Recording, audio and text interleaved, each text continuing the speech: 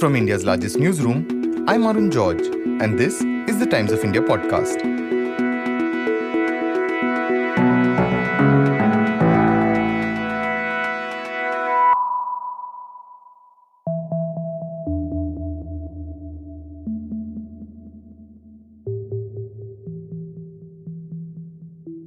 It's said that the country is experiencing higher temperatures that arrive earlier and stay far longer.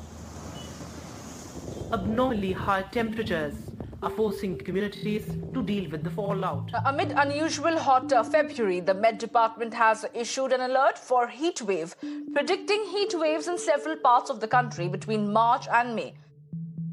The month that passed was one of the hottest Februaries ever recorded, and it's just a precursor to a very hot summer that's coming our way and in many places is already here. There are headlines about the possible damage to wheat and other crops that rely on a slightly cooler period before being harvested.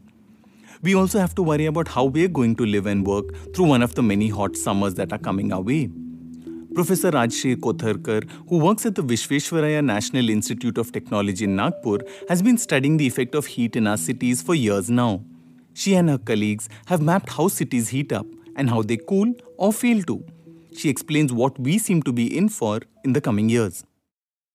You can have dry heat waves, and you can also have heat waves where on a coastal regions where you have humidity as one of the parameter. And when we say heat, it's essentially you link it with our comfort. When the humans start feeling discomfort, that's the time you would start addressing to heat. That's when it becomes a point of discussion, basically. So dry heat can also be an issue where the temperatures are very high, or even the temperature might not be as high as 40, 45, but if the humidity is very high, then also there is a huge amount of discomfort for all of us. That can also lead to health-related issues. We are also experiencing higher temperature, not just during the day. One of the major observation that has been that even the nights are becoming warmer. So there is no respite in the sense, previously at least the nights used to be a little cooler. So there was some respite once the sun starts setting, but now it's like throughout the day of 24/7, you have this warm environment. In previous episodes, we've discussed this aspect of the heat. Days touch higher temperatures, and at night, the minimum temperature is too high for the human body to cool. Experts have pointed to the fact that we don't even accurately know how many people are affected or killed by the heat. In today's episode, we're talking with Professor Rajshri Kotharkar about why our cities get so hot and what we can do to deal with the rising temperatures. This year, in preparation for the summer, multiple states have adopted heat action plans. Heat action plans involve things like making drinking water available on roads and even cooling stations where people exposed to the heat can take shelter. It also involves emergency plans for heat-related ailments.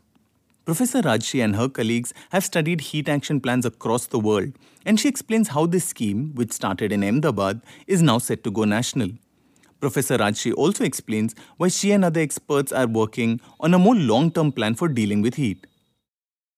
So the first thing is accepting that heat is a concern and preparing a heat action plan.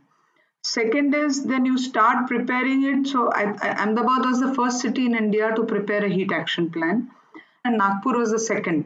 So it so happened that all the cities that started making or preparing development heat action plans, they started following. So you kind of follow whatever is existing, right? So then post that, NDMA has been on the forefront to take heat as one of the major concern and how to deal with it. What we realized that why not have a kind of a model or a kind of a framework for a heat action plan which provides a kind of a template to cities to go ahead. And that's the work that we are doing currently. So currently, the kind of heat action plans that we have in India are essentially focusing on short term. The project that we are doing and a kind of a draft is already ready. It has already been reviewed. Then that can be deployed pan India, where it talks about short term, medium term, long term. Professor Rajshri says that our understanding of how cities heat up has changed. As she said, not all parts of the city heat up the same way because the kinds of structures that are built differ from area to area. So an area that has more slums may heat up differently from a business district that has more glass-fronted buildings, which in turn may differ from a planned colony which has more open spaces.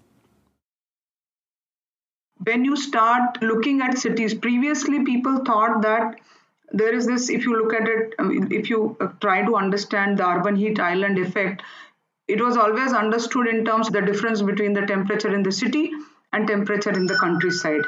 Whereas if you start studying it further, you realize that within the city, there are pockets, there is a difference in the temperature. And so we use that spatial framework to understand urban heat island, also to understand heat stresses. We went ahead and tried to propose that within the city, you will have different regions where even if you build a similar kind of building, your energy consumption might vary to a tune of 20%. So that is the impact of a microclimate has on the building. Ma'am, you've studied the urban areas and the effects on heat on them. Like you mentioned, some areas will see spikes in energy consumption because of the heat. Could you talk about what areas are most affected by heat when we hit a sort of peak summer or even these heat waves? There are certain parameters that have an impact on the temperature pattern or heat stress pattern. So some of them are like how closely the buildings are built, how dense the buildings are placed. Secondly, how much mass is there in the sense vertical as well as the density. Thirdly, I would say that what kind of vegetation do we have? How much sky this street is able to see.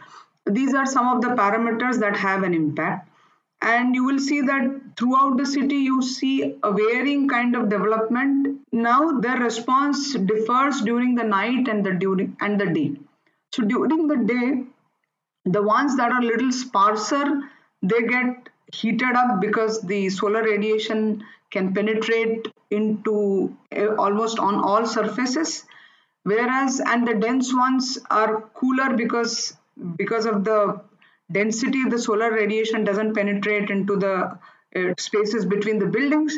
Whereas in the nights, the denser areas remain warmer because the heat is trapped between the buildings, and the ones that are not so dense, they are the ones that cool down much easier.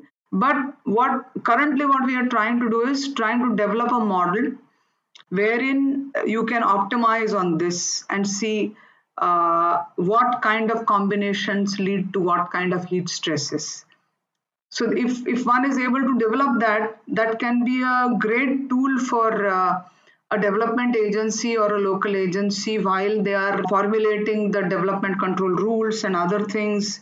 One would know that, okay, if it is going to be increasing like this might be the impact of that. And beforehand, you can start mitigation instead of waiting for it to get heated up. Professor Rajshri says that one of the big challenges for authorities is that Indian cities have different kind of constructions in each area. Slums and buildings often coexist in close proximity. She says an Indian plan to deal with the heat would also need to give people information about how the heat is affecting them in order to motivate them to work towards solutions. So there will have to be efforts at the city level first by the city authorities. And then when this issue gets addressed properly or it gets some kind of a voice, people will also realize that, if tomorrow people get to know that this kind of development is leading to increase in my energy consumption. The moment you realize that it leads to an economic loss, you become a part of a solution. You want to solve those problems. And that's where we wish to go. What are the ways in which they can do that, which is at an individual level also, like you're saying? So the response could be at different levels. One could be at an individual level in the sense putting either cool roof, green roof, those kind of mitigation measures that are possible at the building level.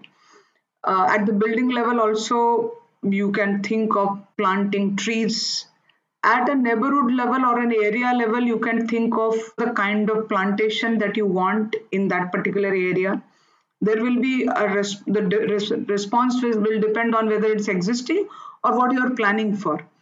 And at the city level also, one can then talk about the green and the blue infrastructure which is already existing and improving upon it, enforcing it, and identifying areas that have these concerns and taking mitigation measures that are appropriate for that kind of development. In the sense, if there are very dense areas, you can't ask people to plant trees there. It's not possible. So then you can go for cool roof, green roof kind of a policy, cool pavement kind of a policy. It can't be one medicine for all kind of problems. So one will have to see what are the areas that have a problem, and some kind of handholding between the local agency, the people who are experts, and the citizens. That I think will be the way we can move ahead in developing or planning cooler cities. Professor Rajshri says there are multiple efforts underway in the government to identify and help people most at risk from heat. She says for any meaningful changes in our cities, there are no quick fixes. But isn't a long-term solution perhaps a decade too late, given we already have predictions for far more intense summers? One will have to kind of do everything simultaneously, try and respond every summer so that there are no issues associated with extreme heat. At the same time, start working towards the long term, because it anyways will take time. You can't start planting trees today and have a full grown tree tomorrow. But even if we start today and work on all the fronts, in the sense short term, medium term, as well as long term, then I think in another 10 years down the line, we will have a much better future than what we have today. Professor Rajshri says there will be no simple solutions. What works to reduce the heat in Rajasthan homes may not work as well in a town in Tamil Nadu. She says we'll need to consider a mix of technology and traditional knowledge to come up with solutions that work for us. Areas like Rajasthan or say even Vidarbha knows how to deal with heat. They make lifestyle changes. Historically, people used to make modifications in their houses also. I mean, the way you use your own house in summer and in winter used to be very different. The issue here is the response will have to be on all fronts. I mean, all solutions might not come from traditional knowledge, or all solutions might not come from modern technology. It will always have to be a combination and trying to understand what is an appropriate solution for a particular situation. If you want to solve problems of the metros, you cannot go for a traditional technique all the time. You will have to understand the problems and try to solve them in an appropriate way. But if there are smaller towns and villages, then I think we should rely more on the kind of a traditional approaches that we have had.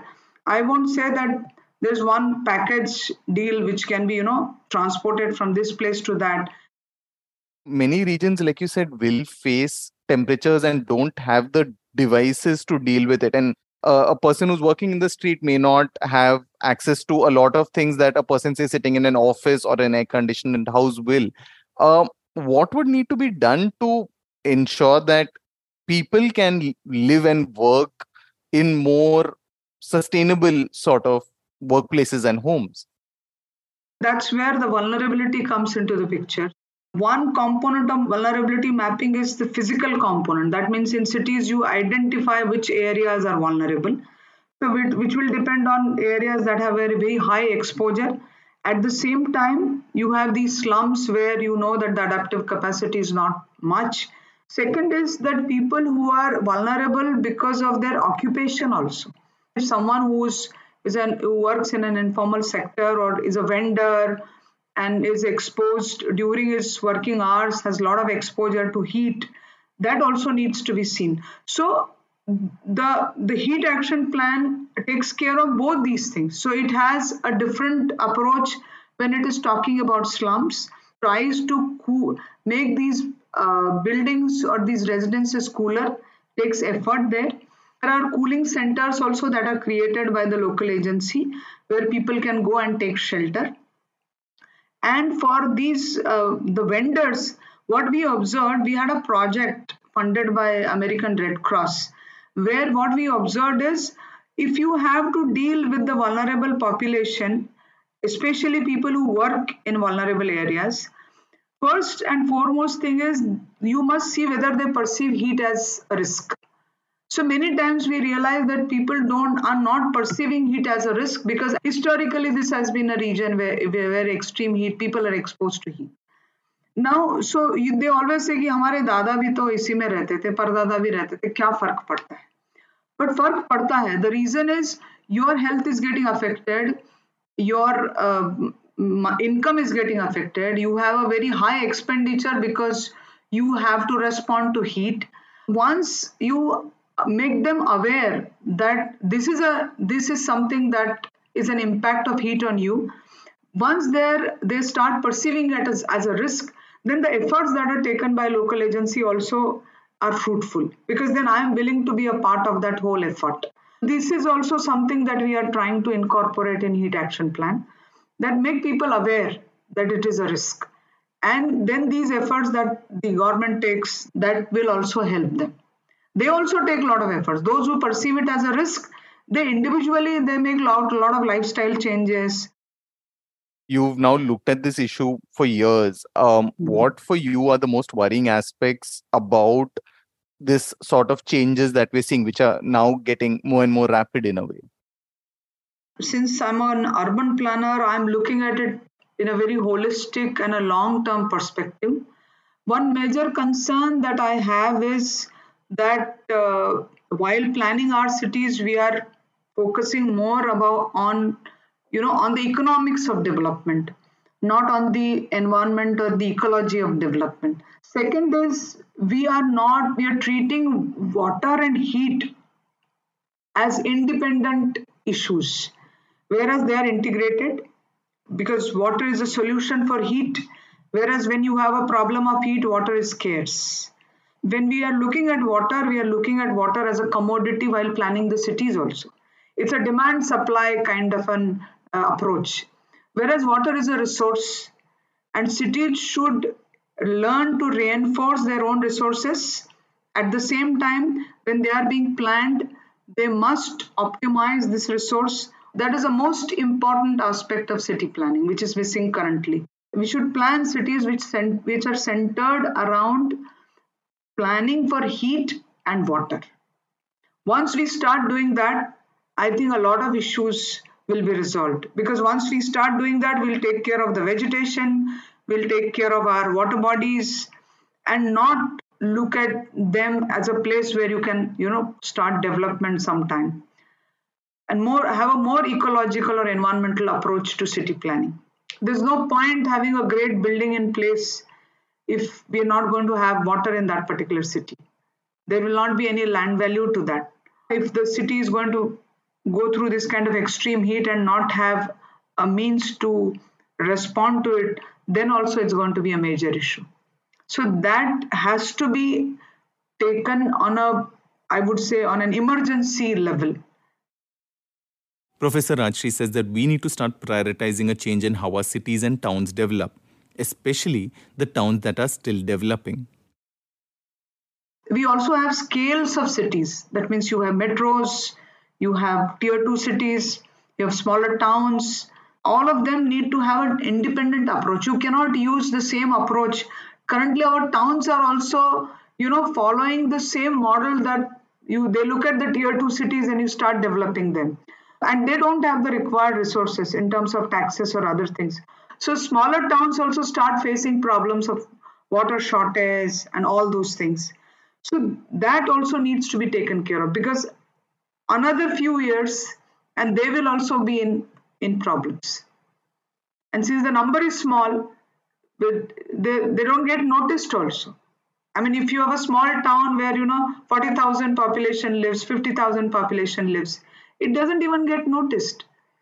So you should have different model for their development. Do we have that? Because this sounds very almost utopian. I mean, yeah, I understand that it sounds utopian, but there's no harm in, if you start being just realistic, there's no point discussing it also. I mean, the whole job is to see what is it going to be like 10 years down the line, 20 years down the line, and try to understand and make amends today. That's what, because it sounds like a fundamental change in how we view cities, towns, development itself in some ways, right? I think there is a need to do that, in the sense you can't have a city developed very well with good streets, good buildings, but not having water. I mean, it's a basic thing. So, I mean, everybody loves to cut trees when they are building buildings. And starting from March to June, you see everybody tries to search for a tree to park a vehicle. So finally, it boils down to that. So any amount of development, if it is going to have only one dimension of only economics, it is not going to help. Economics is one of the most important aspects, but it will have to go hand in hand with ecology and environment. Unless they go together, we will keep having these problems.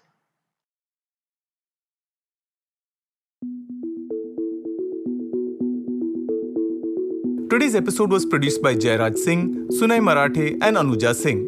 For a daily spotlight on people, ideas and stories that matter, subscribe to us. We're available on TOI+, Spotify, Apple, Google Podcasts and all other platforms of your choice. For any news tips, email us at toipodcast@timesinternet.in.